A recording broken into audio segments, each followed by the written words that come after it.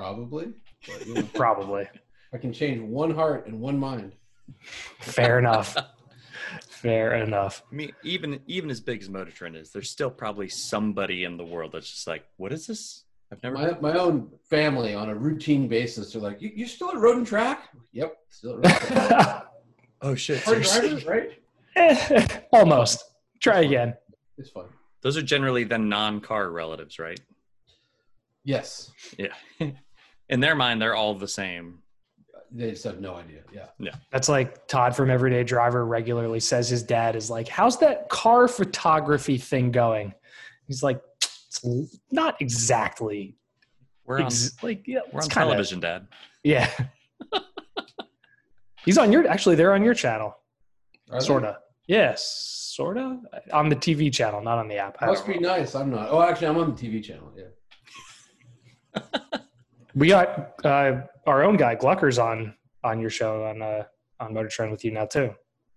Yeah, but it was just one season, so I'm hoping there's season 2 because the feedback I've been getting is that I'm uniquely qualified to be on that show. Actually, want to hear a funny one? Are we recording? We are recording, but I can know to kill it at and no. You can. This is fine. This is okay. Here's some inside baseball. Ooh. So yeah. So I was on that show, Shift Talkers, what we're talking about, on the Motor Trend app, and I was on, and I won the episode I was on, right? And then they had me back, and what they realized was, because the points are totally arbitrary on that show, it's just like somebody's like, oh, that's worth 4 points. Right. Like, serves as structure and yeah. And so yeah. if they upset me, then I'd really start crazy. So they awarded John Naderi 9 points for saying that Honda's the greatest sports car, or the greatest racing manufacturer of all time, which is, again, a preposterous answer. But they, even though I was totally right saying like it's got to be Ford or Porsche, like or Ferrari, history matters. Honda hasn't even been around for hasn't. Anyways, I'm relitigating it. I was totally fucking right. We're on your side already. Ford, yeah. You have to name a great Honda win. No one can do it because they haven't won anything great. So I just went fucking crazy, and apparently all the producers were laughing because they knew I'd fall for that trap. And I was just they set it up. Oh boy. The whole rest of the episode, I was just like mercilessly like, Honda, fucking Honda. So, but anyways, I hope they do a second season because it actually was a lot of fun. And it was a good idea for a COVID programming. So they pulled like a Lincoln Project and got into your head in your own city to get you to make a decision to change your campaign manager? Yes. No, they just they know me and they're decent producers. I won't say they're good after that stuff. They're decent and they got some good content out of me. Yes. That's for sure. So I work in marketing by day, and I would say every 3 months we have the same conversation about like the best marketing is an emotional marketing piece. And that anger is an emotion. Getting you to be that angry about something was their goal. This is frozen bad. That's a good spot. That's a good frozen face. Yeah. If anger is an emotion, then those stupid Chevy commercials that they have parodied 100,000 times, they have done well. Have I done the super fast speed up yet? Yeah, the speed up hasn't happened. You've kind of jumped time. How about now? Now you're back. Are we looking at you're now? Back. Is it? We missed the marketing anger tidbit, but it's that anger is also an emotion. The best marketing is emotional anger. So the producers getting in Johnny's head and making him angry created a giant. Yeah, it was a cheap shot. The problem with doing that is people watching, if they don't know anything, they're like, "Oh, Honda is the best racing manufacturer of all time," which is of course. Like, they're maybe fifth, maybe fifth. Anyhow. That's the problem. Yeah, I mean, so they're cheating the audience long term for short term gain. In my head, all I can think of is like McLaren's powered by Honda. Like I know they had some good Formula One years. Yeah. No, that was his argument, was that Ayrton Senna happened to be in a Honda engined McLaren. and therefore they're the greatest because he had a good season. But it's like that's BS. They couldn't even Yeah. score. That's like saying like That's no. Bosch spark plugs are the greatest because they're in a lot. They're in everything. Right. Anyway. Anyways, So completely off topic for off-road, but it's what's not our off topic. We have no topics. Honda is not the best in off-road racing, so there we go.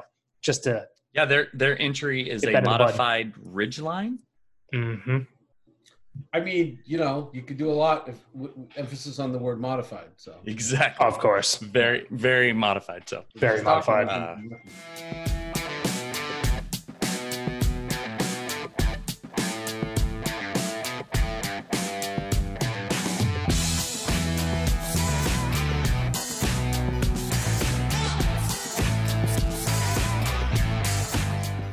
Hey, buddy, What's up, dude? Richard, come here. I'm not the only one to have kids run on camera. Yes. This is funny because he hates being on Zoom, but Oh no. he loves interfering. Well, that gets to a Want certain to hear a place. funny Richard story today? So Hell yeah. Yes. he took a pair of scissors and he cut his own hair. Oh Nice. no. Yeah. Can you say hi Richard. to- Did a good job. Hi, Richard. Hey, buddy, could you go back with Mama because I'm podcasting? Richard, can you say Honda is amazing? No, he can't. No, because Can you he's say mine. Porsche is amazing? He only knows how to say real things. What a world growing up with Zoom and podcasting, man. I know. Oh, we All are right. we are hours away from being declared fully virtual here for first semester. Really? Yeah. Wait, so not enough people opted in? Oh no. So here's inside baseball in my house. 4 kids, 3 attending public school. Four kids? Yeah, I have 4 kids. 12 to 2 is my spread. We chose the 3 that were going to be in the building to stay home and do virtual school. Okay. There are 3 major school districts around here, and 2 of them have come out and said the entire first semester is, or at least the first quarter, is going to be remote. No one's coming in. Our district hasn't said it yet, though. But no, those 3 don't make a decision without each other, kind of thing. So I think we're seconds away from no one being in Inevitable. the building. But Ross, to your question, 70% of the elementary school elected to be in the building. Where do you live? 70? Where? Kansas. Oh, yeah. Well, Yeah. There's a book, Yeah. there's a book called "What's the Matter with Kansas." It's- Oh yeah, no, it's a real book. yeah. That's amazing. I haven't heard of that. Yeah. It's a great book. There's a lot wrong here. It's shifting, but not fast enough. What's the matter? Adding to my reading list. Yeah, it's really good. It's out of date. I mean, but it was written during maybe 15 years ago. But it's still relevant. It's just the classic, like, how do you convince poor people that have very little to vote for tax cuts for billionaires? So Yeah, that sounds like Kansas. Yeah. Almost relevant now. Weird. Yeah. Okay. I'm going to start really fast Yeah. because otherwise I'm going to go down Before we- that rabbit hole of grievances, and Johnny doesn't need to know any of that. He's already chosen a much better state to live in. Welcome to the Off the Road Again podcast. I'm Chris. Ross? Johnny. Woo! Way faster tonight. So as always, we were socially distanced before it was mandated. I'm in the Midwest. Ross is in Connecticut, and Johnny's in California. So we're back to, we have all of the time zones again. Yep. Except for the Mountain one we're missing. doesn't count. It's just Except for, Big time zone. Yeah. the best time zone. yeah, So. it's on fire. So It is. Oh, fuck. Did you see Denver area? Like greater Denver area? Holy shit. Oh, was it bad? Oh, it's not good. Well, I'll jump to my update. We took a drive to Western Kansas over the weekend to go see Monument Rocks, and as we were there, I was like, "What is all of this intense haze?" Oh, Colorado's burning and it's blowing over. Oh, no. Yeah. Which side of Denver? Like the So it is Northwest. It's northwest. Yeah, it's like dead west on I-70. There's a section from 70 from Gypsum, Colorado to Glenwood Springs, which is like way west of Vail kind of thing. All of that is completely closed. And they start advertising that in Topeka, Kansas. Oh. So like just an hour west of me, they start telling you I-70 is closed, used an alternate route. That's not good. So, but the alternate route would be like hit Denver, go north. Like, Right. There's only 2 ways to get west of there, unless it's just on side roads. But I think the firefighters are doing a good job. We have family that's in south of Gypsum, and so we pay attention to that kind of stuff because I want to make sure they're okay. I don't want anything bad to happen. Yeah, but scary shit. It is weird too. There's like a website you can go to, and like it'll tell you the current situation, and then like the day before, like what has happened, and it reads kind of like a soap opera. Like one of them was like they had it contained from getting to Glenwood Springs, but like during the night the fire made a number of runs east, and that those runs were able to be contained through aerial tankers and like on the ground firefighter gas. That's now I understand why like forest firefighting gets made into movies, because seriously, they're badass. They are badass. So moving away from the horrific things happening in the world, and hopefully everybody's okay, Johnny is joining us, and Chris and I have our own updates we can touch on later, but Johnny does have quite a bit of off-road experience, whether he admits it or not. So I admit it. You do. It's weird because a lot of the people we have on have driven, a wide swath of vehicles for review purposes. And despite not actually saying that they've done a lot of off-roading, they actually have probably done thousands of miles. Oh, yeah. Oh, I've done the Rubicon, I've done Moab, I've done the Schuckel Mountain in Austria, the spiritual home of the G-Wagon.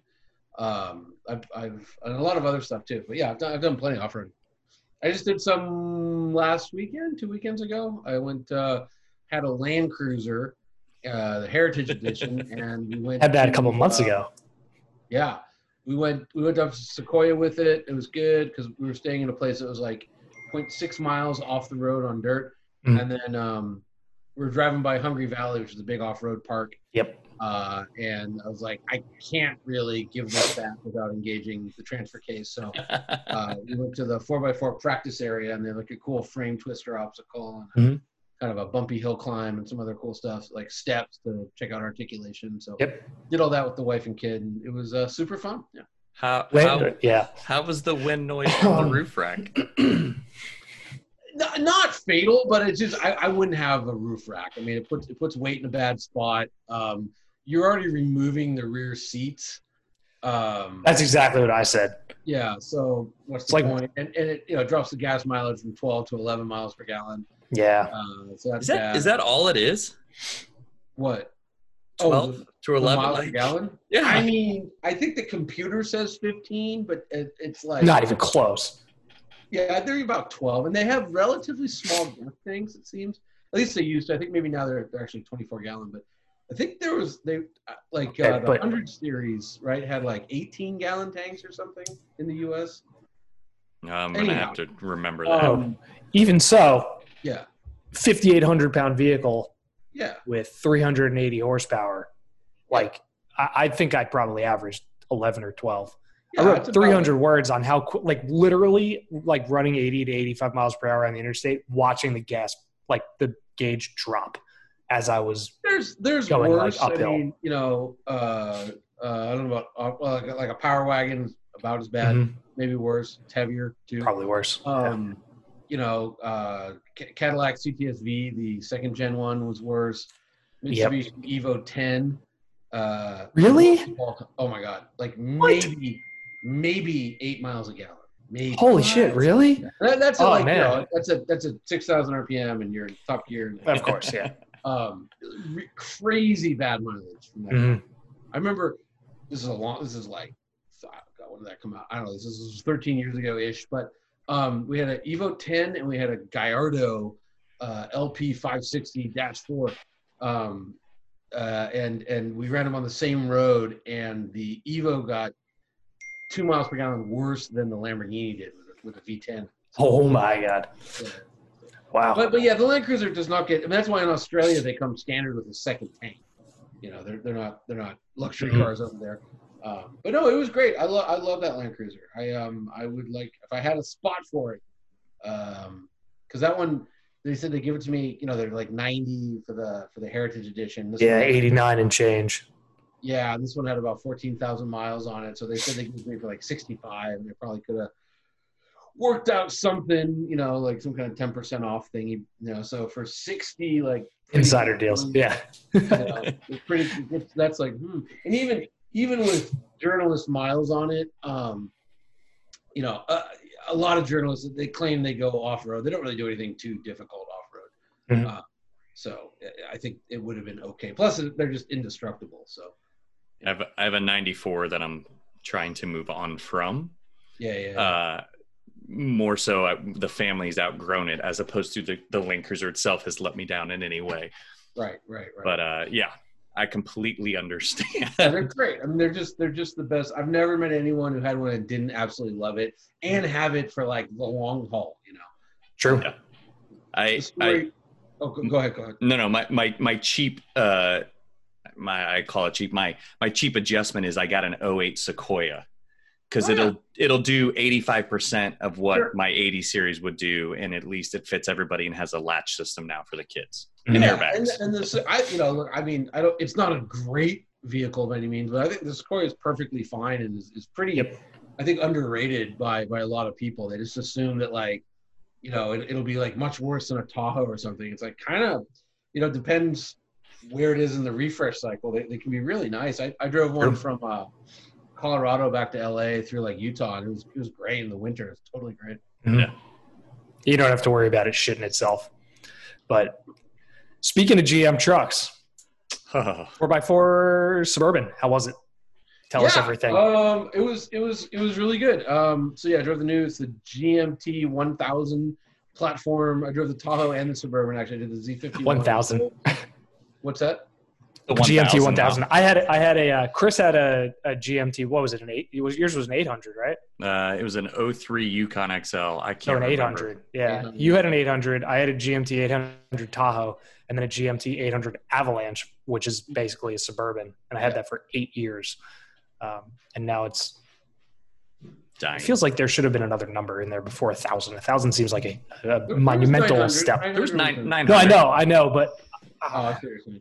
Yeah, well, but no, they're good. They're really good. They're the Suburban is massive. I know saying a Suburban is big is like water's wet, but it's really bigger than it was. It's like I think a 5-inch wheelbase stretch compared to the last one. What? And so yeah, what did they do to the overall length? Only an inch. So it's like 225 inches long or something. Yeah, I think it is 225. Yeah. But the if you've ever people that are listening or watching, whatever you do with the Zoom, if you ever like climb into like a Uber like Tahoe, it's always kind of shocking how little room there was in the back seat for such a gigantic on the outside vehicle. And so, for this new platform, they moved to independent rear suspension, and basically they could just push the floor down. So there's a ton of room in the middle seat, kind of a shocking amount of room. Really? In the middle seat, which is good for Uber duty. And then the third row, even in the Tahoe, my coworker Miguel, he's about 6'1", 6'2", and he set the seat in the middle row where he was comfortable, climbed into the third row in the Tahoe, and he was like, "Yeah, it's fine." Which is that's a nice change. Which is pretty good, yeah. So and it's a Suburban, so there's when you go to the Suburban, there's a lot of room still for cargo. Great vehicle. The best part by far is the suspension. So independent rear, but it's got GM's magnetic ride control version 4 plus air springs. So it's really about as sophisticated as like body on frame trucks will ever get. And remember, this is like a unibody on a frame. It's kind of more akin to the new Defender with like air suspension and but this has magnetic shocks, where it just has like regular electronic dampers. So and the GM's MagneRide is really sophisticated. It's Chevy developed the suspension guys helped on the Corvette, then their next job was go do the Suburban, you know what I mean? So like they really know what they're doing. that was impressive. I will say, and I said this in my article, was that when an unloaded Suburban, because I was driving around by myself, and how often it's got a kind of a wallowy ride. I think if you were to throw a couple thousand pounds of people and stuff into it in regular mode, it would ride a little better. But there's a sport mode, which sadly is on this unmarked button. So if you're familiar with the Silverado, right? Yep. Okay. There's a big knobby thing you turn. Yeah, the dial. To the left of the steering wheel, and it says tow mode on it.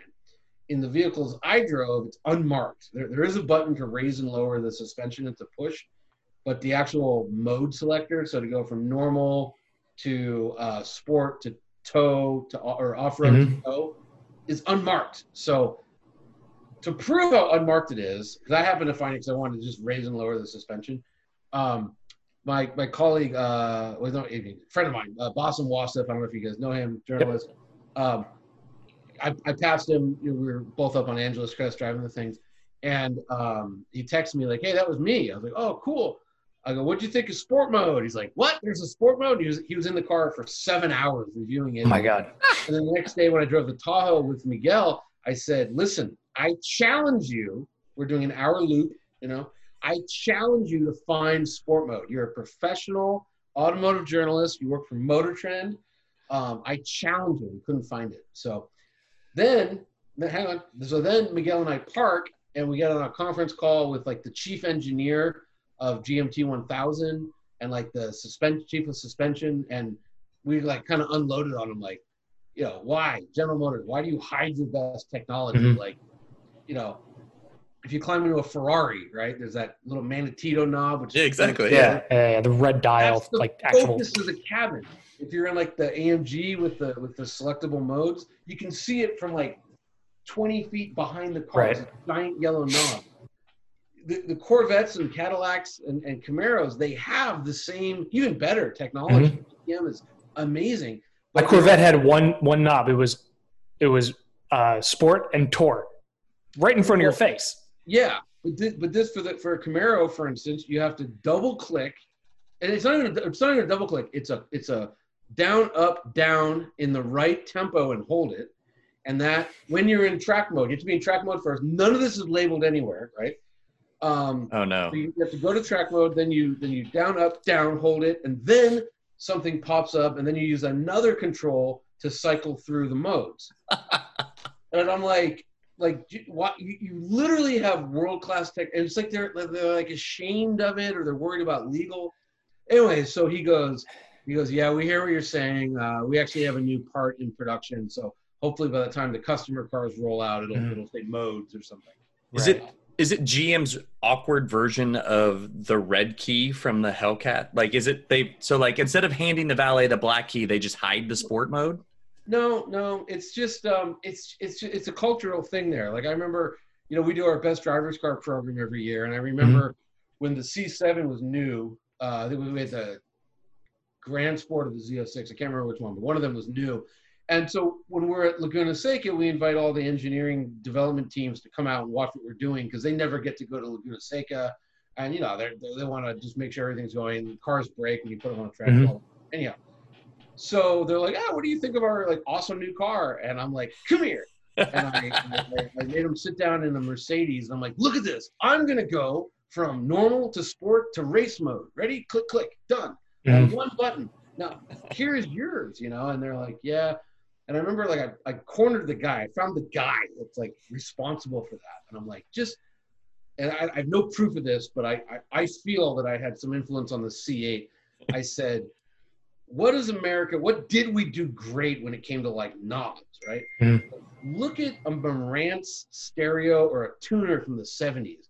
They had these big puck, perfectly weighted, spun, and nothing felt better. It was a piece of metal wrapped. Right, it had heft to it, and it was smooth at the same time. Yeah. That's the mode knob on the C8. Is exactly that. Now, I have no proof, but I did tell the guy that 5 years ago, and it showed up, and they were working on the C8. So I think stuff said on podcasts is binding, right? So unless someone's refuting it, it's yours. It's your claim. henceforth called as the Lieberman knob. Yeah. Which as soon as I said that sounded Well, fucking Lieberman terrible. knob was my nickname as junior high. Undo. But anyway, so the Control Z. suspension, like, you put that Suburban in sport mode. I cannot stress how you've heard the expression punches above its weight. Like it's like 3 classes up. It should not drive as well as it does. Mm-hmm. So COVID is, fucked the world. So instead of doing a launch, what Chevy did, because launches are actually great. People go, oh, you get flown around and they give you food to eat. Yes, they do. Yeah, but you get more time with the car. Well, you again, talk to people. When Ford launched the Expedition almost 3 years ago, they got us all together, and there That was long ago? Oh my god! it was November 17. Yeah, so Holy shit! So there is the chief engineer of the expedition, and I'm like talking to him, and he's like, hey, you have that long-term Super Duty. I read your thing you wrote where you said you like the desk. Check this out. We put the Super Duty airbag cover into the Expedition. And so you get that. Right. And then you're like, you might be thinking, well, you had a Zoom call with them. It's like, well, we did, but it was like 30 minutes in a parking lot. Yeah. Whereas I talked to this guy, then I drove the Expedition. Then at lunch, I said, hey, bro, this, that, the other. Then they had all the different trim levels. So I got a Z71, which is cool, but it doesn't have a 6.2 liter V8, so I didn't get to try that. I don't know why they do that. It does. Hang on. So it doesn't need it. We'll get to that in a second. It doesn't need it. That's valid, yes. Okay, so it would have been nice to compare and contrast, right? And then what Ford did, which sold me on the Expedition, was they rented a Suburban, and they had like 5,000-pound trailers, which it's not a lot, but it's a horse, right? It's a horse. It's not nothing. It's a race car and a trailer. It's a small travel trailer. Yeah, that too. And they said, here, go tow. And then they took the trailer off the Suburban and they put it on the Expedition. And it's like, oh my God, this is 5 billion times better, right? Mm-hmm. So we didn't get to do stuff like that. Yeah. That said, they give me the car. The car's dropped off at like 8:30 at my house. So I have to go freeway it. I have to go climb around in the back seat. I have to go. I get to. It's a great job. I have to go off-road it. I have to then call in for another Zoomy type meeting, which I missed because I was up on a trail somewhere. And then I have to drive it on a back road. Then I have to go do a photo shoot with it because we're trying to do original photography. Yep. Kind of set us apart from other publications because we're all trapped in LA with like 5 staff photographers. Anyhow. Exactly. Stock photos are easy for anybody to throw on a page somewhere. Yeah, we're trying. Anyway, so we're shooting, and it's like the car has to be back at my house by, I can't remember, it's 3:30 or 4 or something. So I luckily live close to Angeles Crest, and there's lots of cool places to shoot cars, even off-road up in the mountains there. Mm-hmm. And we get done, and I'm looking at my watch, and I'm like, okay, I got to go now. And I just start pushing this thing in sport mode. And I sound like a braggart, and I will be. But anyways, this motorcycle, it's like a cafe racer kind of guy, kind of sporty, gets behind me as I'm pulling out. And he couldn't even get near me. He just I was just dusting him in the corners, straight to him. But I was dusting this guy, and I couldn't believe it. And it wasn't even and I was on the Z71 off-road tires. Wasn't even squirming, but the suspension is a miracle. In the unfindable sport mode. Yeah, in a 6,000-pound Suburban. And we get to the bottom. And that's what it weighs? It's at 6? Yeah, at least, yeah. Gives me the thumbs up, and then pulls up and is because at the bottom it goes to 2 lanes. He's like, are you a pro driver? And I'm like, in a sense, you have a lot of experience. Yes.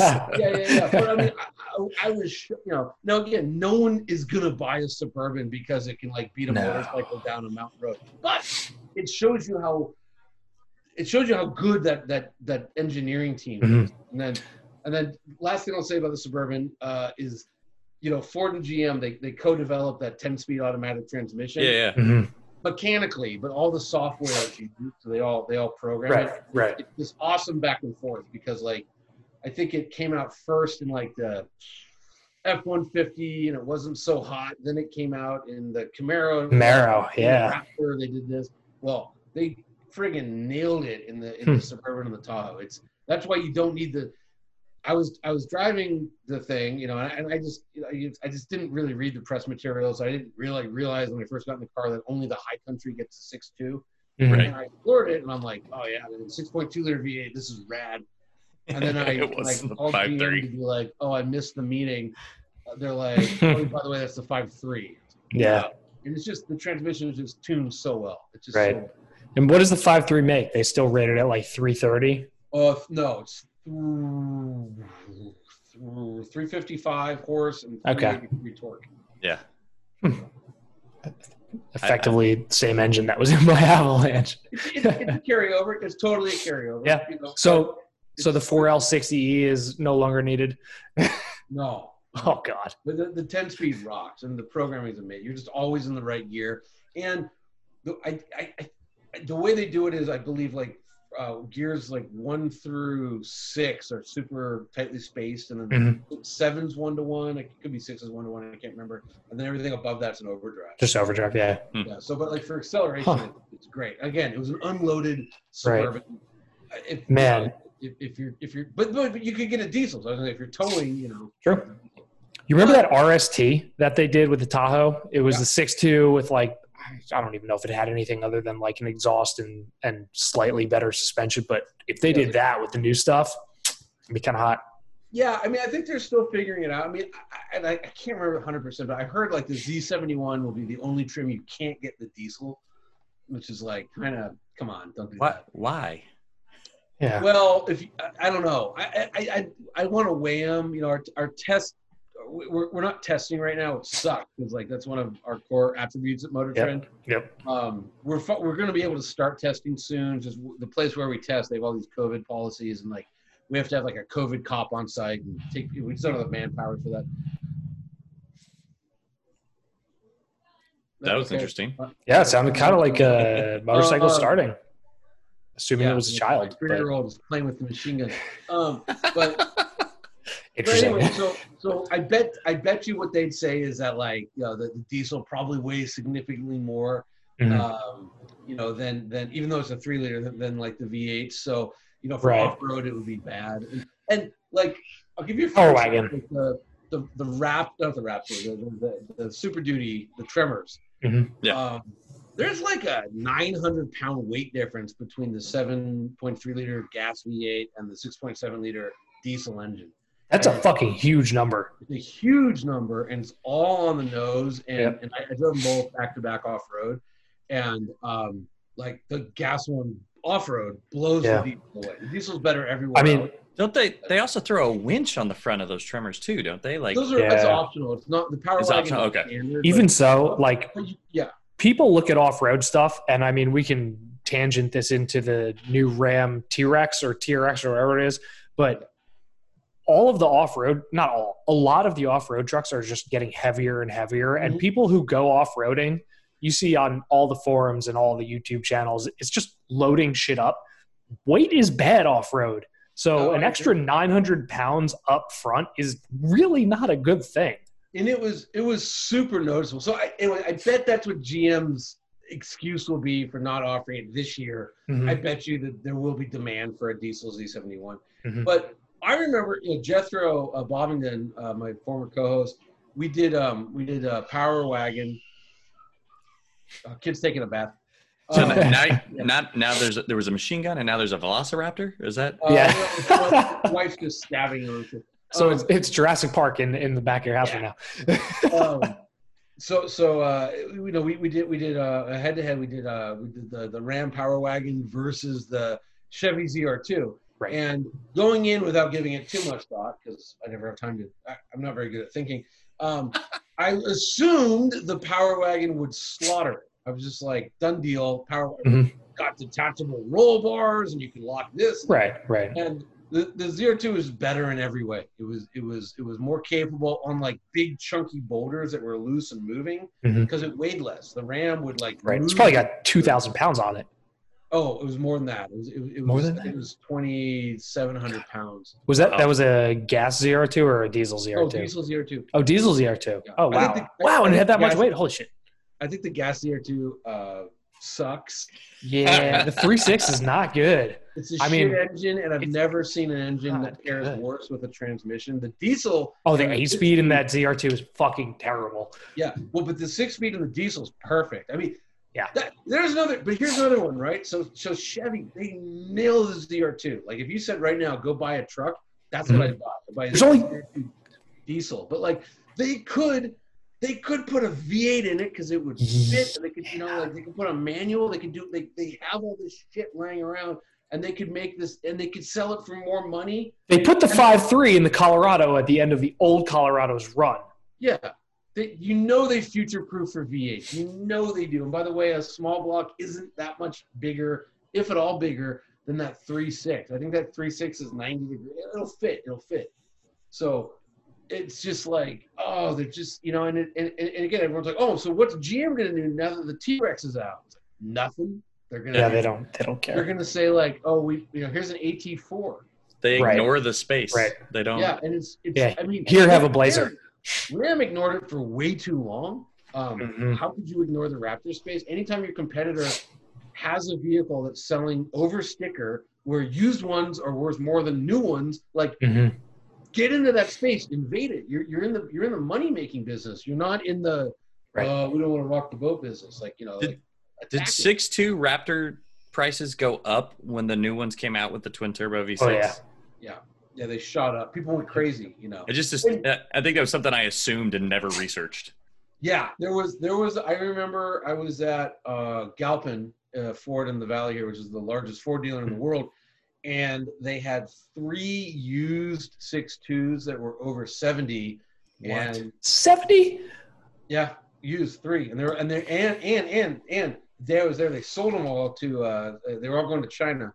And they had a new Raptor which hadn't had the markup applied to it yet, and it was under 70. So wow, I mean, a good clean low mile 6.2 Raptor's still like 40, 45. Yeah, which they've been out of production for what, 4 years, 5 years? It's been a long time. Yeah. And look, I mean, I've driven them both. The V6 is better in every single way, and it's quicker, and it jumps better, and it's faster. Doesn't sound. It jumps better is important. It is. Yeah. It's hugely important for those. But it doesn't sound quite as good. But there's also a lot of like bullshit machismo, like I've got to have a V8. I'm a real man. It's like, come on, knock it off. I think that falls into toxic masculinity. Or just bone. I don't know. It's toxic. Just bonehead. It's like, really? You want a worse truck because of cylinder? Right. Yeah. Like, right. Okay. Like good for you, bro. So. Yeah, because that's the same twin turbo V6 that's in the Expedition, right? Like, kind of. It's the Lincoln tuned one, so it's the one that's in the Navigator. So it's the 450 horse, 510. The most you can get in the Expedition is the Platinum. You can get 400 horse, 480 torque. So it's tuned up. I borrowed an Expedition Max, and so when you were talking about the suspension on that, so like we literally loaded everybody up to go to Colorado right as the pandemic was beginning. Got to Colorado, had our reservation canceled, and was like, you know what, maybe this is more serious than we thought. Turned around, went another 8 hours home, got home at like 4 a.m. But that truck was so easy and nice to drive that I didn't have any issue. Like I was up till 4 a.m. Then like I'd been up for 22 hours driving for 16 of it and just didn't care. And again, I've driven that car extensively. Both the Max and the regular Expedition. Like the telling you the Chevys blow it out of the water. Suspension. Wow. So okay, I'm still processing this. The new Suburban suspension you're saying is light years ahead. Well, not light years, but like is better than the Expedition Max Platinum. Is better than any truck on the market ever. I mean, like magnetic, right? Look, there's a reason like why Ferrari turned to AC Delco, but there's a reason why Ferrari uses it. There's a reason why Lamborghini and Audi use it on their high-end sports cars. It's that good. There's a reason Ford uses it on the Shelbys. It's that good. It makes me very excited to buy a used one in 15 years. It's just great technology, and it always has been. And then you put on, modern. I'll stress that modern air suspension, and then you have, GM who's really good at building rear-wheel drive based things with independent rear ends. They Right. Those guys know what they're doing. It's just another example of GM's chassis and drivetrain and suspension engineers doing what they've been great at since And they the last 10 years. Is the interior the only downside? What's that? Well, like you said, the interior space got better, but it's like, is it materials? Is it touch? Yeah, is it look, ergonomics? I mean, here's where they fall down. It's not much. It's that it's not much. Like the nav screen's actually really good. They just fall down in stupid places. Like, they got rid of the column shifter, which for nostalgia reasons, wow, that feels great. But I had an 800. I want my column shifter back. Yeah, 2 of them. It was great. Cars have been doing that forever, right? But they went to a push button. It's actually a push pull button. What? Wait, what? Well, yeah. It's like on top of the dash, like maybe we're next to the air vent. But okay, that's fine. Ford does push button. It's fine. Aston Martin does push button. No big deal. It's just that it's something weird, like you push for park and you pull for reverse and neutral and drive or something. No, thank you. No. Well, okay. I'm sure it's fine, but it frees up a lot of space, which is the reason they did that, right? Of course. And so it's fine, But the materials they used are super cheap. Like the Corvette has a similar, it's probably the same electronics underneath, but has a similar interface where it's push button transmission, but it's made out of metal. It's really nice. Right. Like, this is I'm like, wow, for something that you're going to touch every single time you're in a car, that's a pretty cheap thing. Oh man. Buttons in GM vehicles don't hold up well. and I remember like it was I was getting the PR spiel and they're going like, oh well, this is $3,000 to $4,000 less than a Ford. I'm like, spend it. On an $80,000 to $90,000 rig, because they seem to price up to that. I don't know about 90, but like no, you could totally get a 90. I had a high country I wound up in 3 of them. Don't ask. I had a high country, I think it was 85,000. Oh shit! You probably could have done more, but yeah, I mean the Suburban I had was 79. God, that's oh my god, money, man! They've been creeping up for years, but and the Fords are priced the same way, Of course, So this leads me to something like I turned 40 this year. My wife and I do well. We have day jobs. I can do this in the evenings, but like that to me, that was like crazy luxury car money. Like I know that inflation's a thing, but like I don't know how I can go find that much money to buy a new one of those. Like 84-month financing, even with 84-month financing. Well, I think the thing is you wait a year, and Ford and GM, they always put 10 grand on the hood. They do start at I think 49,000 for the Tahoe, which is a lot. I mean, you can get that's a lot. It is, yeah. But then Hondas are like mid to upper 30s for just like the mid-size trim level. I mean, a good Accord's 35, 36. I mean, the average transaction price of a new vehicle in 2019 is 38,000, right? So Jesus, when I started, that's fucking crazy. I started Motor Trend a decade ago, it was 31 or 32,000. So it just keeps going up. I don't know who has the money to spend.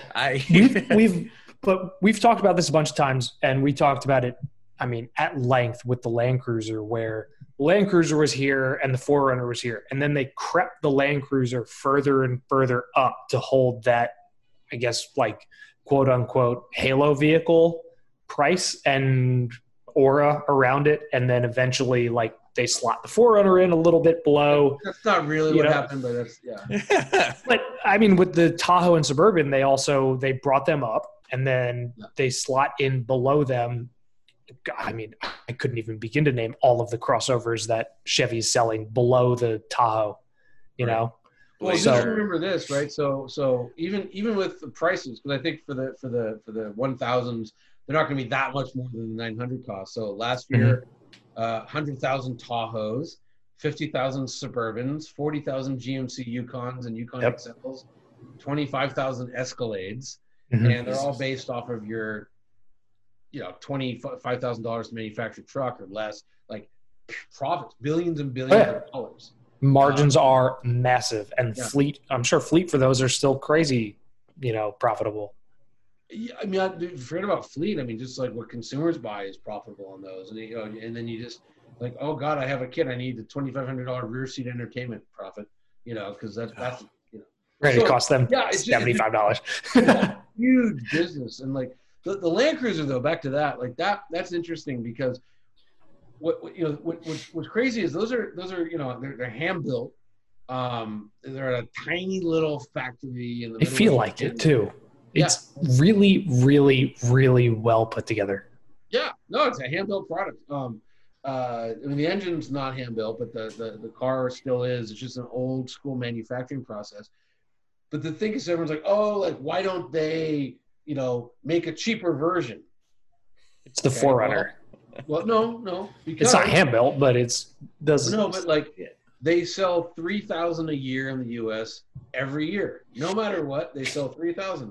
They sell 4,000 Lexus LXs every year because that's the max capacity the factory can do. Why would they lower the price? They can't build more no matter what. Impossible. They can't do it.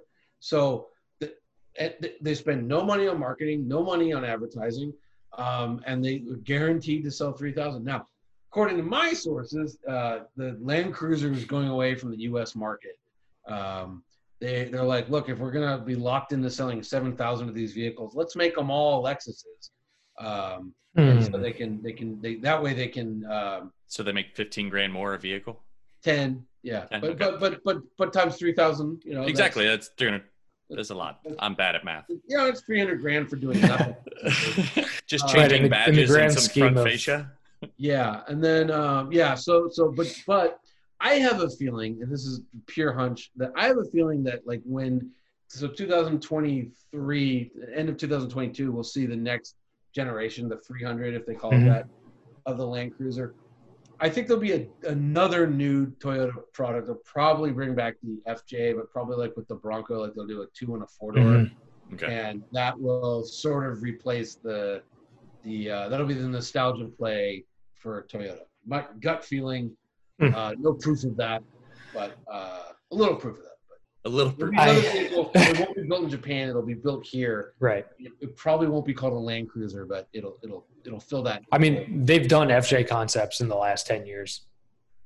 Yeah, and I think the other thing is like if you have a pulse and you're paying attention to what Bronco did, like just in terms of buzz, it was you'd have to like, wow, we got to fire up the FJ program. Like there's a massive pent-up demand for real 4x4s that can really go places where the roof comes off. Is there someone who asked the question, was half of Bronco's buzz the fact that we literally had nothing to do for 3 months waiting for it? I saw the Bronco in person in February, and the embargo was lifting in March, and we were prepared. We had the same battle plan, COVID or no COVID. And it was just, I mean, I think, and I can double check, but I want to say that the Broncos story I wrote, just to break my wrist, pat myself on the back, is the #1 story in the history of Motor Trend. Really?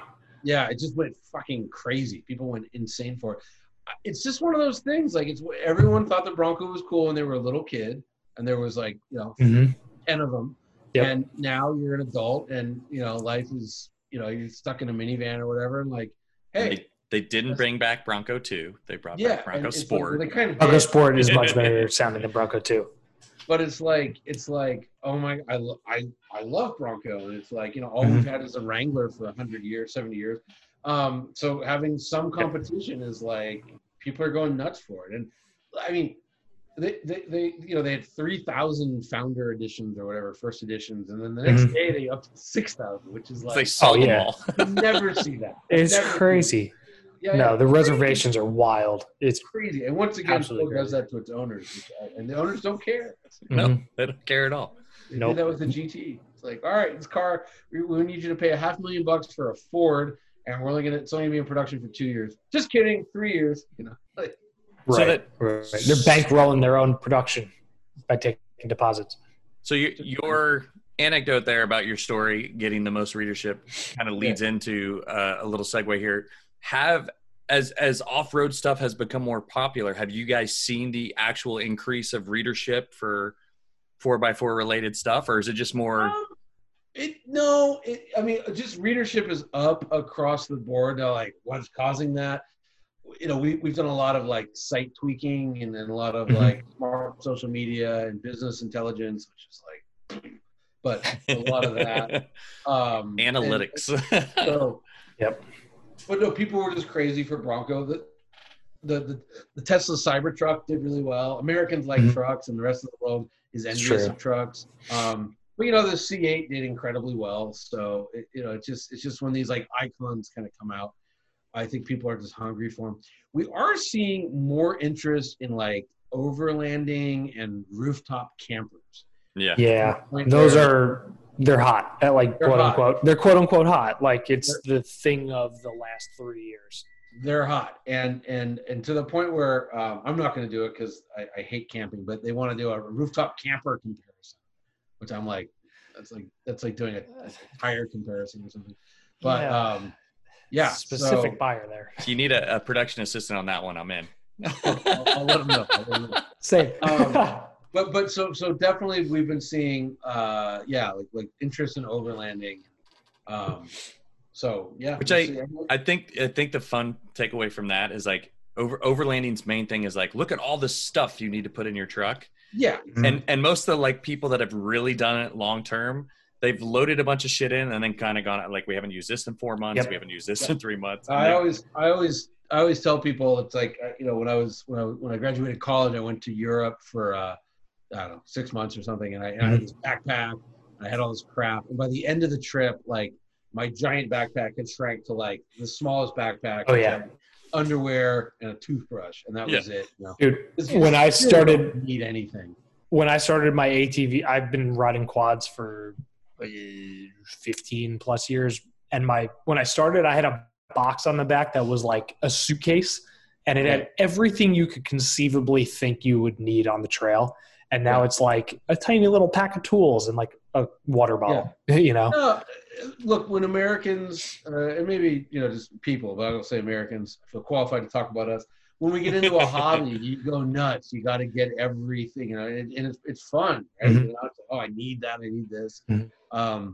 I see it with a lot of people have started working out, doing like powerlifting type stuff, which I kind of like, keep an eye. Chalk and straps and creatine and. Yeah, but it's like you need a band, you need to have this, you got to have a sandbag, you got to have, and it's just like, actually just get a pull-up bar and it's all you actually need. You can as strong as you want, but people love buying crap, and so and it's fine, and you're 100% right that's what overlanding is. It's just collecting. People love buying overlanding crap. Yeah. And it's, really, you just probably just want a vehicle with no doors and you can just go wherever you want. Right. Oh, no doors. I mean, I just spent a week with Wrangler Unlimited Rubicon, like crazy outfitted in terms of the option, like the spec sheet, and it's $60,000, and it's like you could easily go online with your credit card and then end up with $100,000 vehicle that you're just going to go onto the trail and break, Sure. And I mean, Jeep doesn't want to hear that, but they just released that concept that looked like it had way too much shit on it. Oh, the Gladiator. The Gladiator concept. They had 37s, like far out. I mean, 37s, like you need Dana 60s. You can't. I mean, you can do it on 44s, but. I think the T-Rex TRX is proof for 37s. Like I think I was reading. You could it has a spare tire under it, and you can put it's a 35 from the factory. It'll take a 37. They have enough room. That's crazy. And so they'll probably sell it on 37s at some point. That is a Dana 60 in the rear. So in the rear, that's fine. It needs it. It need that much power and those tires. It needs it. In the same vein, I can remember when the JK Rubicon on 285s was a big thing, and now the Bronco, you can get 35s off the showroom floor. Yeah. But they only say And Goodyear, and Goodyear. not on, what's cool is not on the high trim level. You can get a close to base one with the Sasquatch, although you Right. lose the manual apparently, which is But no manual. Sad. yeah. I think they're going to correct that because remember, Ford. What Ford is also really good at is we saw the Bronco in July of 2020, Mhm. and you'll be able to buy it in July of 2021. You know what I mean? They always Yeah. they always they you know, it's like the GT500 was coming out for 12 months. You know, it was like it's just so they love doing that. They're very good at hype. Ford's very good at that. That's we had those conversations from March to when we finally saw it. We talked about that quite a bit. Like they'll drag this out Every as week. long as they can. That's all anyone's talking about. I can't even tell you, like, you know, because like I said, I forget the original embargo, but then it changed, and then we went out. I went out with Sean Holman from, you know, Four Wheeler or Truck Trend, and we looked at it in early February because it was freezing and raining when we saw it, and then you know, Hey, you guys were in jackets. yeah. Then they moved the embargo. Then they moved the embargo. Then they moved the embargo. They moved the embargo to OJ's birthday and then They should undid that. Yeah. Unfuck Yeah, their yeah, fuck yeah. up. I thought that was great. Why not? And we all did. We were like, We had we're a talking laugh. about it I mean, again. All you got to do is say nothing. You know, like Ford just had to be like, no, it's July 9th. You know, that's when the embargo lifts. Who's this OJ guy? Just don't even say that. Just July 9th. You know. Well, there is the conspiracy theory that believes that car chase is what killed the Bronco. Well, what show is it? Oh, it's Arrested Development, you know, where it's like, you go to a Ford dealer, it's like, are you still selling the Bronco? It's like, no, man, OJ killed that. Hey, this is the Escape. Right. Very clever in the marketing department. Yeah. I love that show. Well, clever writers, but yeah, so maybe, but it was also like, you know, just that sort of vehicle was on the way out. Like nobody buys full-size two-door, yeah. SUV. You know, it was just dead then. The Explorer basically made it obsolete because it exactly. had the 4-door and everyone's like, this is way easier. I don't have to have my ass out in the rain when I'm putting kids in the back. Like, yeah. Right. There was a 2-door Explorer through like early 2000s though. No, it was more than that. Yeah. Yeah. I mean, Maybe 2005, kind of 2004. Yeah, but it's like, it was like, you know, that market segment was contracting. And died. You know. Yeah. Oh yeah. So, yeah. You know. Still craving a Yukon GT or a Tahoe Sport, a 2-door. Those were cool, but again, dead. I mean, just dead. Oh yeah. So, So dead. Speaking of things that aren't dead, G-Wagons still exist. Yes, I just had a G6 3. What color was that one? It was matte. It was like a Designo matte, olive green matte or something. That was funny. That was actually Mercedes was like, "Hey, you like funny colors and G-Wagons? We have one. You want it?" I was like, yeah, "I'm not gonna do anything with it, but sure." Was that a press fleet director special where they just picked a weird color? I don't know. I mean, you know, I think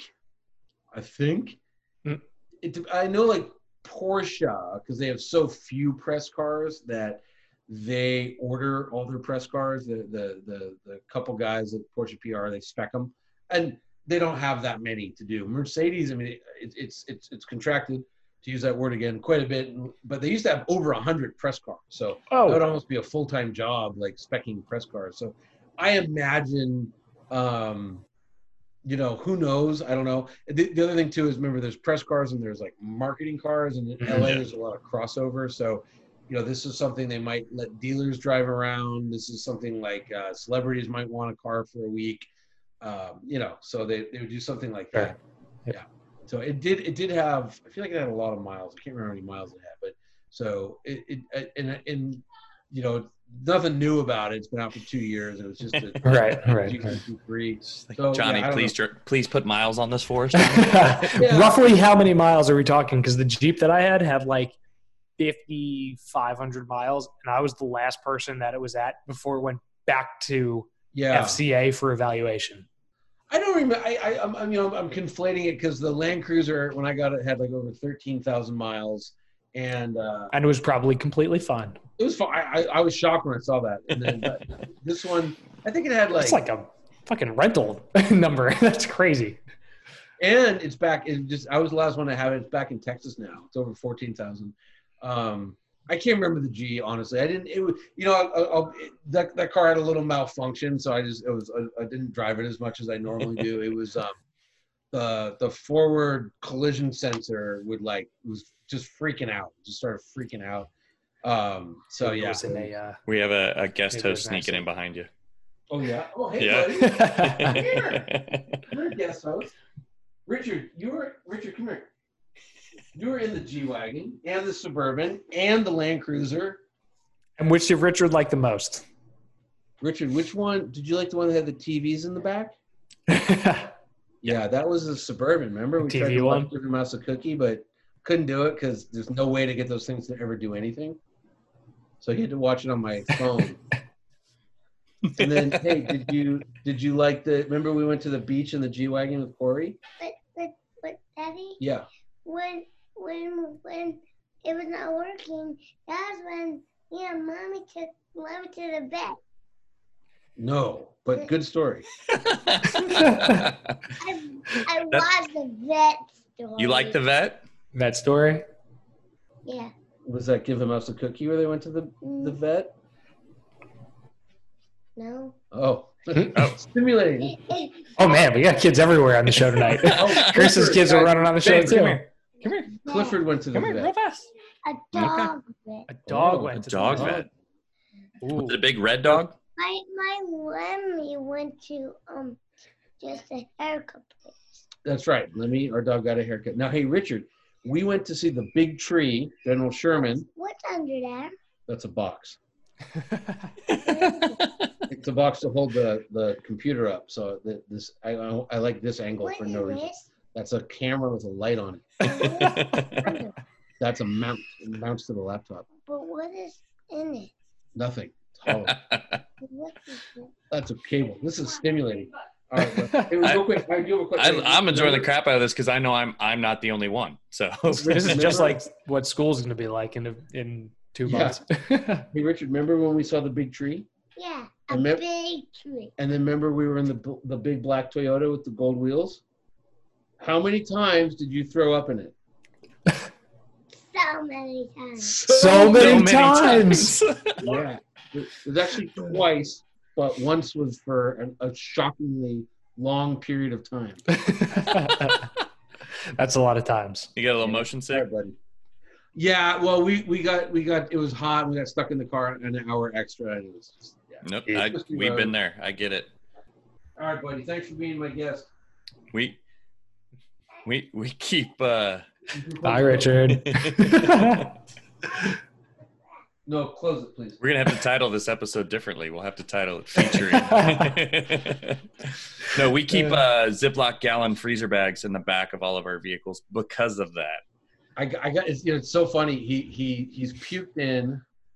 Well, my Ford Fiesta when he was a little guy, he used to puke in all the time, and then he doesn't ride in that anymore. Oh, actually, he does a lot now. It's fine, but he puked in a Toyota Land Cruiser.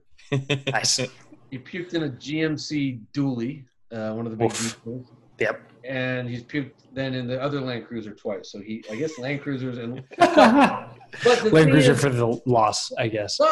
But the thing is, we're talking like long road trips, like over 4 hours in a car. Mhm.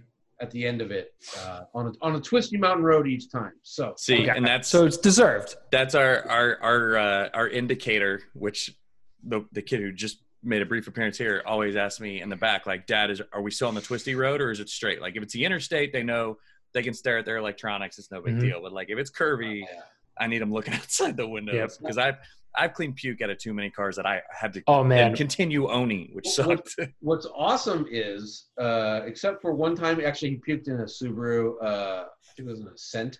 But he I would also do puke- that. But He can puke and like just keep it in the car seat. No, that's amazing. we had to throw. That's the a special car seat talent. away. Yeah, we had to throw the car seat away. That wasn't a cheap vomit session. Yeah, that sucked. Actually, we've thrown away 2 car seats because of puke. Yikes. Yeah, but anyway. Once upon a time, also speaking of GMT 800s, my best friend used to get horrible migraines and still occasionally does.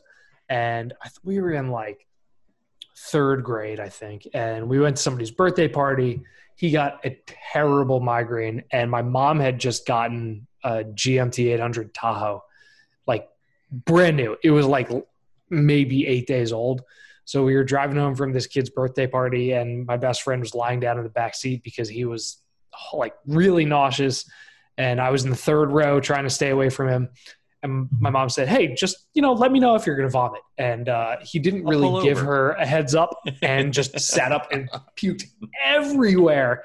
And I just remember my dad sitting there like it was like, I can't remember if it was I just remember the action. It was either a paintbrush or like a screwdriver just poking the puke out of the speaker grate. Oh, I was like, oh. I have a lot of puke stories, but one of my favorites. Oh yeah. My lovely wife. Puke cast. She went out drinking, and she called me, and she's like, I there's no way I'm driving home. Like, you got to come get me. And I'm like, okay. And I think responsible. I Good. only had one car, so my press car I had was an Aston Martin. I think it was a DBS, right? So $3,000, right? And she gets in the car, and she's really happy to see me. And then once her seatbelt's on, she's really mean, right? Just you. And I'm like, listen, hey, if you're gonna puke, just tell me now. I'll pull over. But we're about to get on the freeway. Once we're on the freeway, she's like, I'm fine, right? And then literally like touch the on ramp, making a left, and just let loose. Orange whiskey. Oh. And then it's like Saturday. It's like midnight on a Saturday in LA, and I get off the freeway and go to a gas station. And of course, 50 guys want to come look at the Aston Martin. My wife is like passed out in the front seat. This is the optional interior. It was like a purple or a red leather interior, but it was just like carrot juice, orange vomit everywhere. And so I run into the thing, and I grab like napkins and whatever, squeegee, and they're all coming over, and I'm like, no, bros, guys, like, come on, not now. Like, this is not good. I'll see you at Cars and Coffee later. No. And I never told Aston Martin. Now they've had 2 CEOs since then. Okay.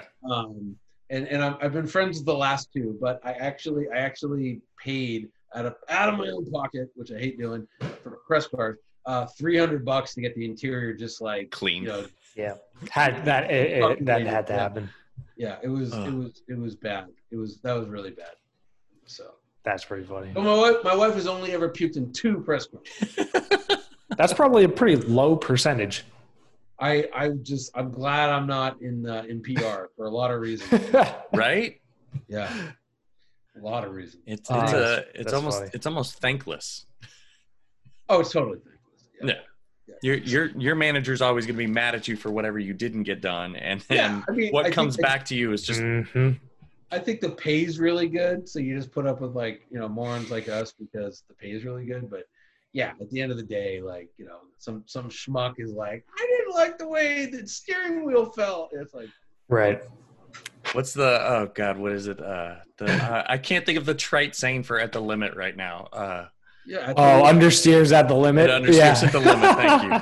Right. That's that. Yeah. I mean, that's got to be I'll never forget Angus McKenzie. My former boss and mentor and great friend. Blah blah.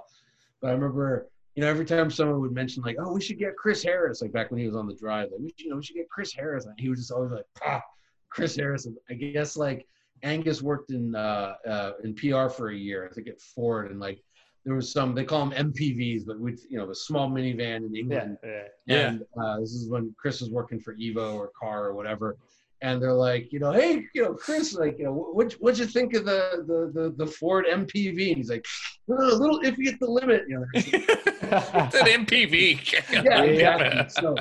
So I think PR is really tough. It's really tough. I think thankless is the way to do it. I mean, I think it's rock and a hard place for an actual job. High, and when there's launches, you could be a total alcoholic and still get paid well. You just like, for sure. You just drink yourself to a quiet place every night. Oh man, the moron journalists are talking about steering feel and Apple CarPlay. My favorite was the discussion recently of like why Porsche was always going to like South Africa or somewhere down in Africa, and someone figured out it was the same time zone as Stuttgart, and that's why they kept going there, because they didn't have to deal with any time changes. Well, and somebody had a girlfriend or something. There's now I could when I write my book, there's definitely like the S-Class, when the S-Class launched, it was in some like Toronto or something like that. Like Toronto? Yeah. Like why would you launch an S-Class in Toronto? It's like, well, the board member had a summer house there. Convenient. I'm probably going to get shot for saying that, but I've been to lots of launches where they take place there for like those reasons. Like the coincidence, I think not, kind of thing. Yeah, I mean, there's just or like like why are all Porsche launches or all German manufacturers launches in Spain? That's where their houses are in the winter. Right. They have winter houses in Portugal and Spain. Beautiful place to vacation in the winter. And why wouldn't you? Germany sucks in the winter. Or it doesn't suck. It's just really cold, and you're launching a sports car. So there's a lot of that. I guess the south of Spain is actually that far south from them that it's not big a deal. But true. And again, I'm going to defend launches because I'm really starting to miss them. I've done a couple of I've just done a couple of these launches where like they drop the car from my house, and it's like I don't know anything about it. But like the idea is you get everyone together, and that's actually turns out.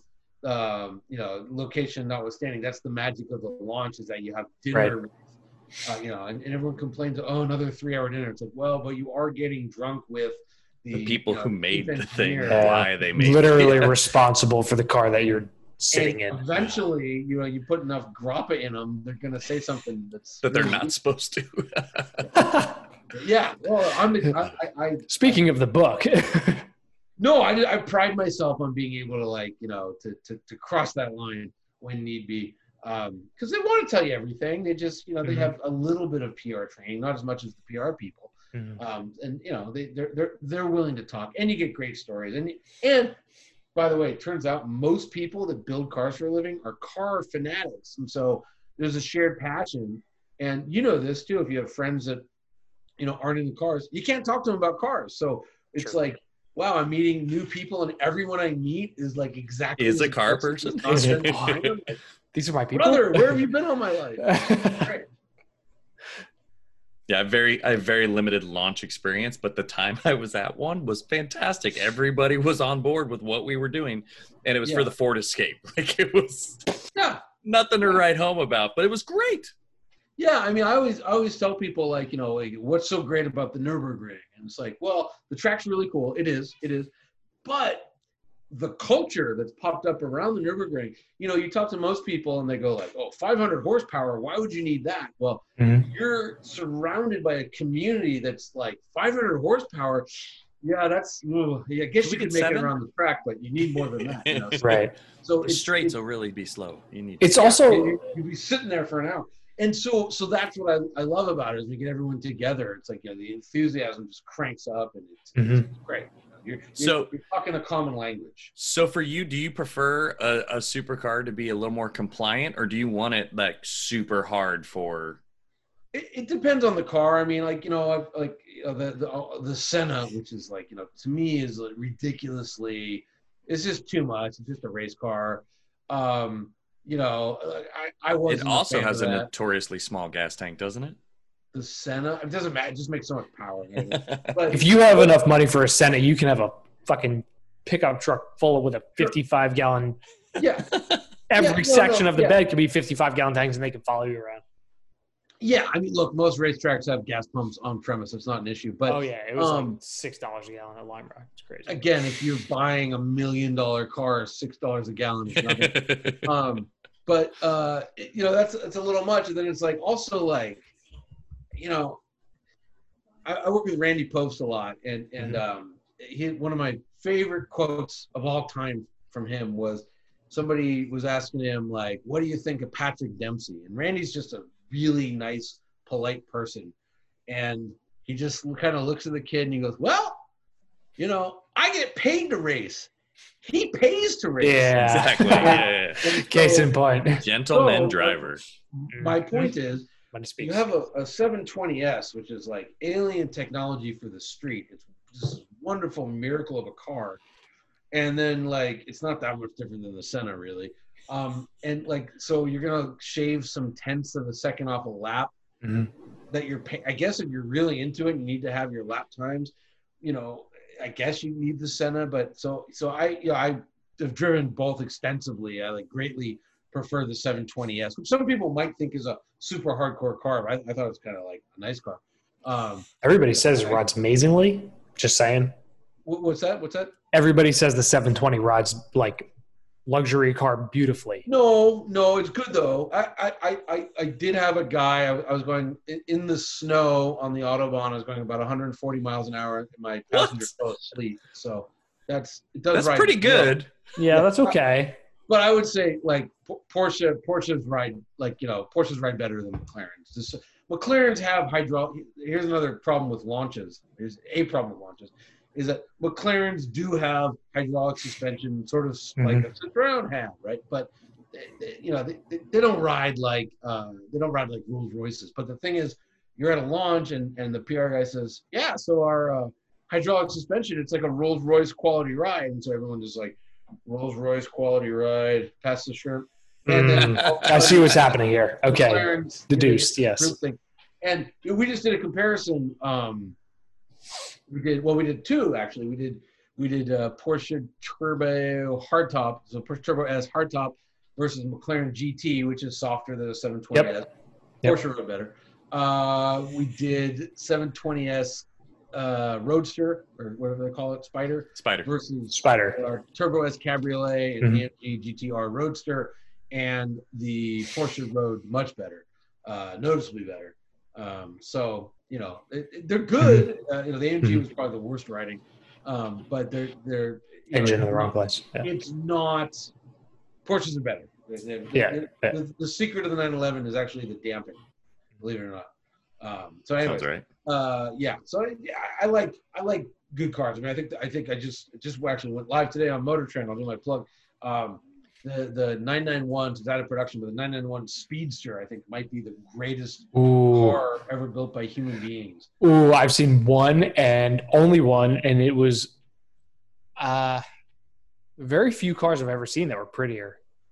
It's gorgeous, but I've just never driven anything that drives like that wonderful. It's just shocking. Actually, I'll tell you a funny story about seeing one. So I had the press car, and then of course my buddy has one. So we went out. Had socially distanced coffee in Malibu. Is it the green one that we've seen pictures of? Yes, the green one. Jeff Sharon's green one. Yes, and we're having our coffee. Sitting in a parking lot because you can't go into coffee shops anymore. And Jeff's like, he's like, is that another one? And I'm like, no, the odds are zero that another Speedster because they only made 1948. Sure as shit, a silver one parked next to us. Wow. And only in Malibu, I guess, but it was crazy. It was that's wild. Crazy. But it's just gorgeous cars. That's what I prefer. I want that. So and that green is really nice too. Oh yeah, oak green metallic, and then he has a Toshiba leather interior with wood. I forget the wood, but like pearl walnut or That's something. the way to do it. And I remember he told me, I'm like, you're gonna get wood in the Porsche? It's kind of lame. And then I drove a 901. So, the first 77 911s were 901s. It had a wooden dash. I'm like, oh, okay. And it's a convertible, so you don't need to save ounces to get a tenth of a second of a lap, blah blah.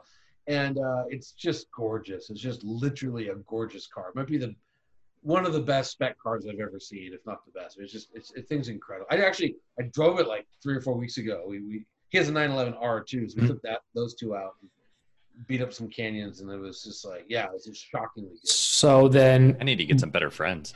Yeah. What about the 718 Spider? Spider? I haven't 718 Spider. I haven't driven the new one. I drove the GT4. Okay. Which is similarly, if not effectively, the same thing. It's the same thing with a roof. Yeah. An incredibly capable vehicle. I would say that it's let down from a ride quality point of view by its rear end. The front end. I remember reading that. Yeah, the front end is off weird. the GT3. That's really weird. the front end's off the GT3 and they nailed it. But, because it's mid-engine and the wheels attached, right around where the engine is, it's like it just doesn't have the sophistication of the 911. And that's that's why Caymans are cheaper. As you say, also doesn't have the price of a 911 with the similar equipment, but. Well, I mean, it was I think it was 114,000 the one I drove, so it's not cheap. Jesus. That is not a small number. Yeah. Well, look, as Porsche says, their average customer makes 600,000 a year, and their average 911 owner, is over 700,000 a year. Oh so my God. we can stop, but if you make $700,000 or $700,000 a year, buying a $150,000 car is not a big deal because it's really a $2,500 a month lease payment, and if you're making $700,000, I forget how much you make a month, but it's a lot. A lot. How much was the 991 Carrera T? Was that 92? 100-ish. 100-ish? Okay. Yeah. That was a great car. That was a really, really I just saw my first Carrera T, and the guy did roll cage and a bunch of other stuff, and it was I don't really know. I mean, given it's Connecticut, but I don't know why anybody would do anything different. Why wouldn't he the just T is great. drive it? I had a. That's exactly what he was doing. Yeah, I went on a really wonderful boys weekend. A bunch of my friends that own Porsches and me, who borrowed one, went on a little boys weekend. You own a Porsche, don't you? I have a 914. Yeah. So Still a Porsche. Yeah, you technically own a Porsche. You're also not our first guest who's had 914. So Yeah. True. there's multiple of you. Yeah. But the T really it's really good. It's one of those cars that a lot of cars are really, really, really good until you get to not the limit, but near the edge of the pool. And this one got better the closer you got. It was just spectacular. Wow. It was exploitable. It was the new Targa. They just came out with the 4S. I just drove that, and it's up fighting to for 8 prettiest Porsche. Gorgeous. Oh, God, holy shit! But handling wise, it's really awesome and great up to 8/10, and you go past that, and it's oh, this is the heaviest 911 ever made. What did the weight come in at? 20 millimeters. So the GTS will solve that, but right. How much did that thing weigh? I remember reading it and shitting myself when I read it. I mean, it's probably 3,600, something like that. We haven't weighed it, but we just haven't weighed it. But look, the 992s are about 63 pounds heavier than the corresponding. I could probably look it up. Mind if I open this? 3,600 pounds is getting into that's. I'm trying to think of the right way to phrase it, but that's heavy, Yeah, it's a Targa though. It's what are you doing with it? You're of course, having a good time. Let me just. I got a spreadsheet open, so because I am on a laptop. This I guess is a good. I have a Motor Trend web link that says 3,700 pounds. 37. 2021. For what? For which one? Porsche 911 Targa 4S 2021. Isn't a 6-gen Camaro SS1LE that's about an that weight? estimate. That's an estimate. Oh, okay. Let me hang on a second. Google didn't give me the estimate part. They just threw the. Yeah. That's good. That's good. The Motor Trend came. It was your article too. Yeah, I think that was just an estimate here. This is not going as smoothly as I thought. I think we're doing. Okay, all right. Here we go. Okay, so a 2017 4S weighed 3675. So if you add 63 pounds to that, you're talking 37. 37. Yeah, something like that. Yeah. So, wow. And then a GTS was it was 3642, so a little lighter. Jesus. Yeah. So, but I mean, cars are just heavy nowadays. So yeah. It's not. I mean, and also a brand new car gaining 60 pounds is really nothing. Seriously, 60 pounds is. Yeah. That's right. Very little. You guys look skinny. I weigh 247 pounds. So if you just swapped out drivers, I'm also short. So you and I, Johnny, you and I would be the difference there because I'm a little over 200. So if you and I switching out would be the difference between the GTS and the Targa 4S. Well, you got to work on your mouth. I'm 247. Almost. Yeah, I'm there's probably Ross looks like he's 63 pounds less than me. Yeah, but I'm also I was 5'9" before I had a disc removed from my spine. So I'm 5'8.5" on a good day now. Yeah, I mean, I'm 5. What am I? 5'11", something like that. Yeah, well, so. Anyways, thus concludes our trip down Porsche memory lane. yeah, Porsche memory lane. Jesus. So buy a Speedster. That's my big takeaway here. Buy the Speedster, but don't. Our last kind of round out topic for you is what would you see the next kind of supercar sports car that would then be getting the Safari treatment?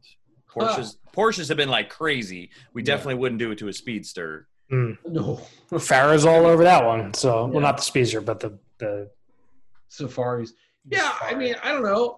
I don't know if any cars need to be safaried. I was actually the 914 I have, $500 car. Do something fun with it. And I looked into for about a half second doing a safari, and uncharted territory because there's never been a 914 safari.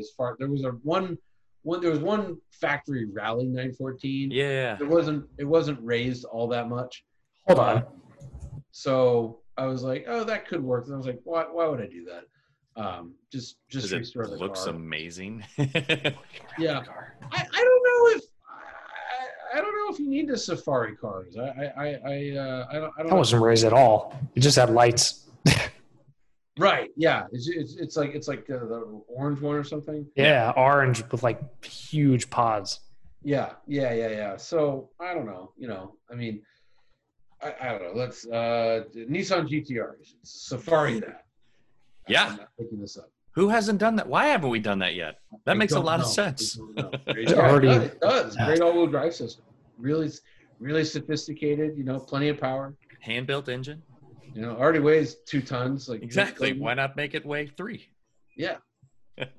I'm in this ridiculous Facebook group, and this has made an impact on me because I haven't gone on Facebook in over a month.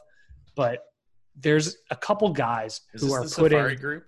Yes. And there's a few people who have taken like 2009, 2010 370Zs and thrown like 1-inch lift blocks on them and like 28-inch general AT2s and are doing like quote unquote rally 370Zs.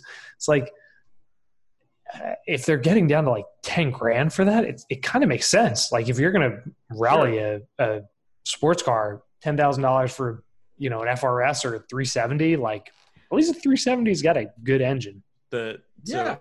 I saw somebody, this woman, Emmy Hall, had a rally. She was on our show. Yeah. Oh, okay. So she just bought it. Yeah. Safari Miata or something. Yeah. She briefly tried to convince me to do that to my Miata, which will never happen. Yeah. So, no, it should not. I don't. I don't know. I don't quite. I mean, Safari 911s are just kind of neat, but I don't really see I'm not sexually attracted to them the way I am to GT3. I understand that. Yeah. That's fair. Yeah, I like we didn't really talk about it, but like that TRX, now that's an off-road car.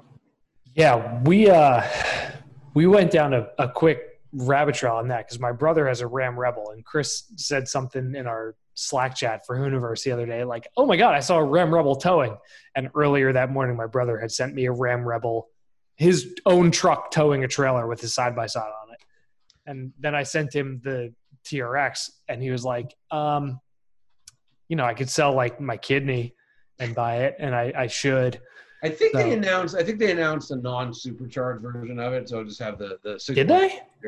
Yeah, or they're going to. I probably just broke some embargo, but I mean, it makes all the sense in the world. Yeah, they'll have a 392 version of it, but this will be a week out.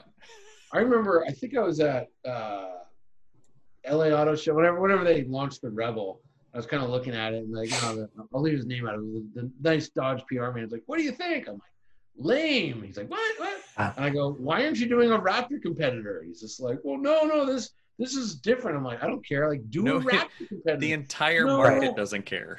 This is different is not a good reason for it to be a good vehicle. Yeah, he's like, "Oh, it's just our research shows." I'm like, "Your research is bad. My research shows like do a Raptor." And turns out they've been working on it a while. I mean, I've seen, if you're out in Arizona, the prototype's been running around for over a year. Mm-hmm.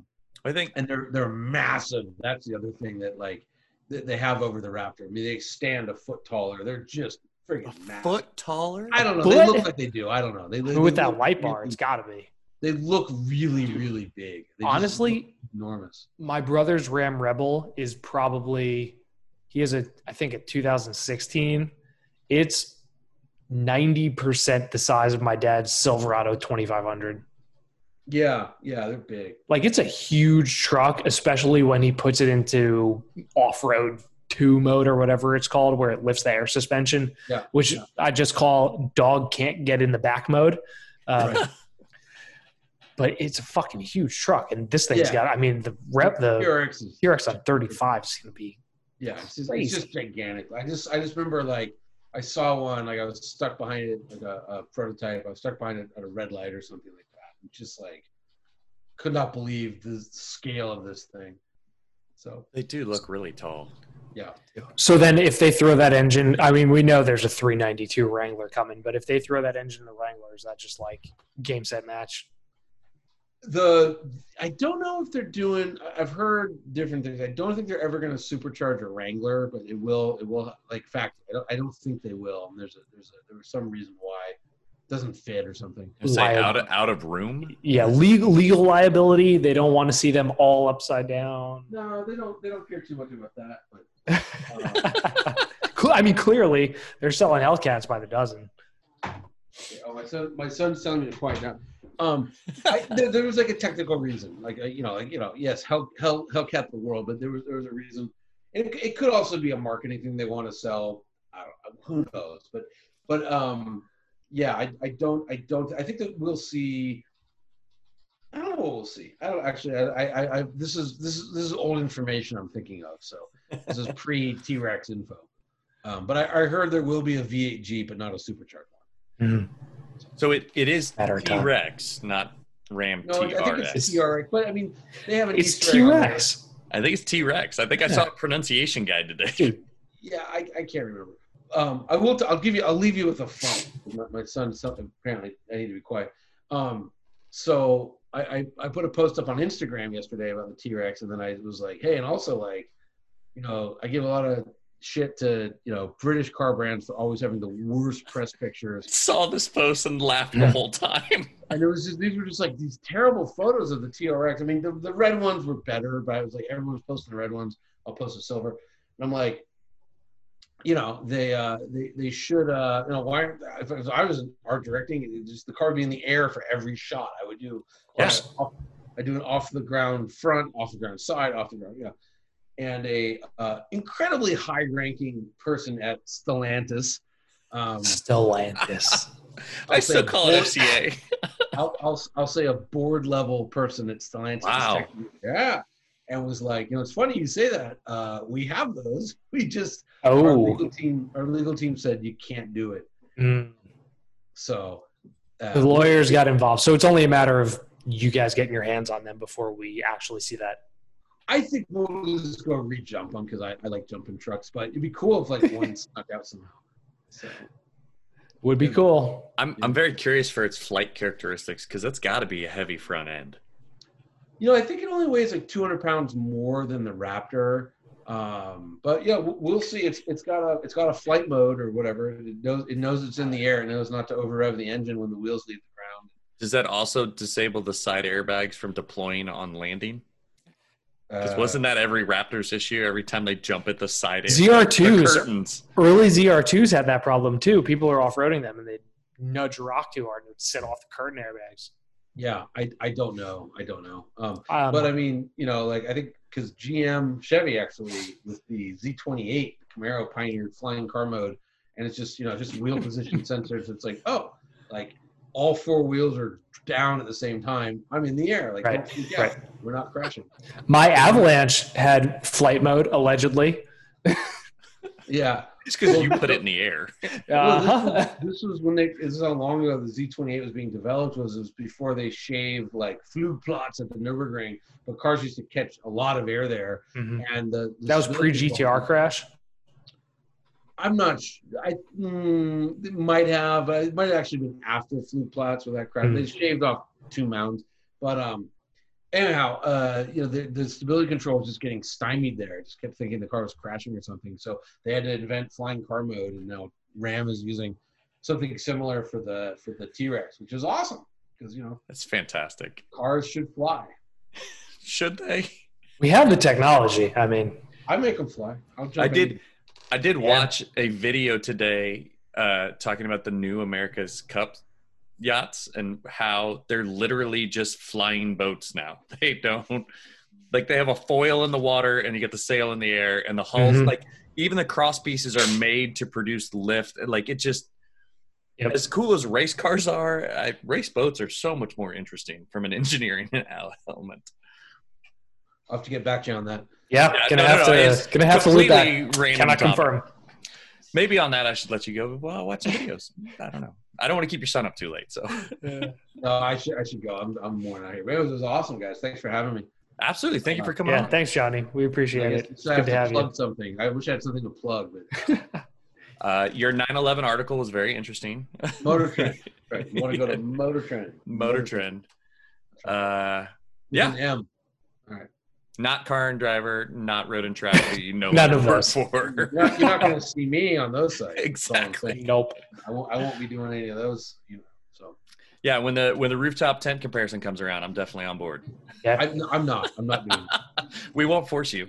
I like flush toilets. That's one of my favorite things about being alive in the era we're in. Get on that camper train. And I'm gonna try and shorten this. On our long trip to Kansas and back, I felt like every other vehicle we passed was towing a travel trailer.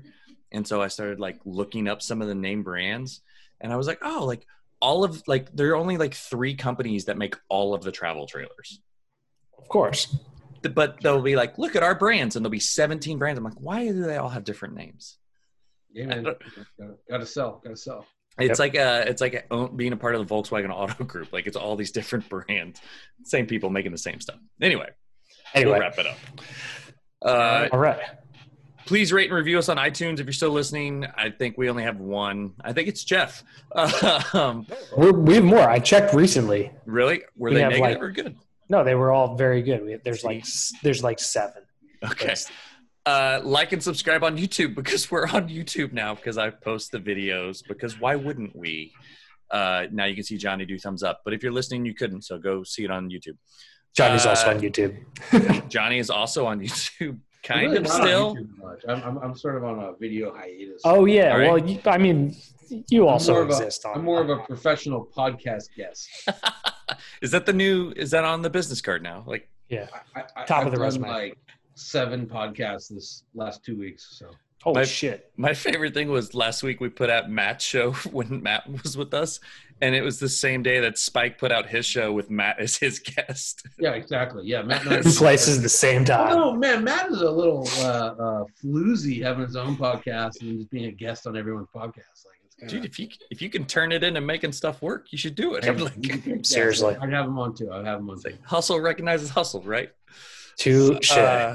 So you can find Johnny on Instagram at Johnny Lieberman. There's no H in Johnny. Exactly. He's shaking his head no.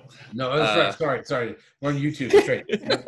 JONNY. That's right. Yep. You can we write on the Hooniverse, the real Hooniverse on Instagram, and every now and then Ross is on Everyday Driver.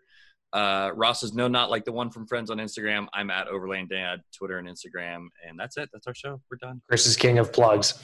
So thank you guys. Sounded terrible. We didn't do it for 2 weeks, so we gotta do it. Oh, the plugs are good. It turns out those plugs are actually they work. People are people want to be told to do something. So you do. Visit, like, subscribe. All those things apparently work as much as we hate saying them, but yeah. Also, check out Rebel Kicks. Don't forget our intro and outro music is by the band Rebel Kicks. Yep. So, Johnny, I'm not 100% sure on your music persuasions, but I liked it, so it was good. Yep. Yeah, that next episode we'll get into that. I hate the song Spoon Man. Happy to. Any other song. What was that? I hate Spoon Man more than any other song. Ooh. More than any other song. Bold statement. Happy to dive into the music stuff next time. Would actually like to. So cool. We'll do a spin-off podcast. All right. Off Johnny, the note again. It'll be easy. Yeah. It's already named. That's it. That's our show. Thanks, Johnny. Good to talk to you. Thank you.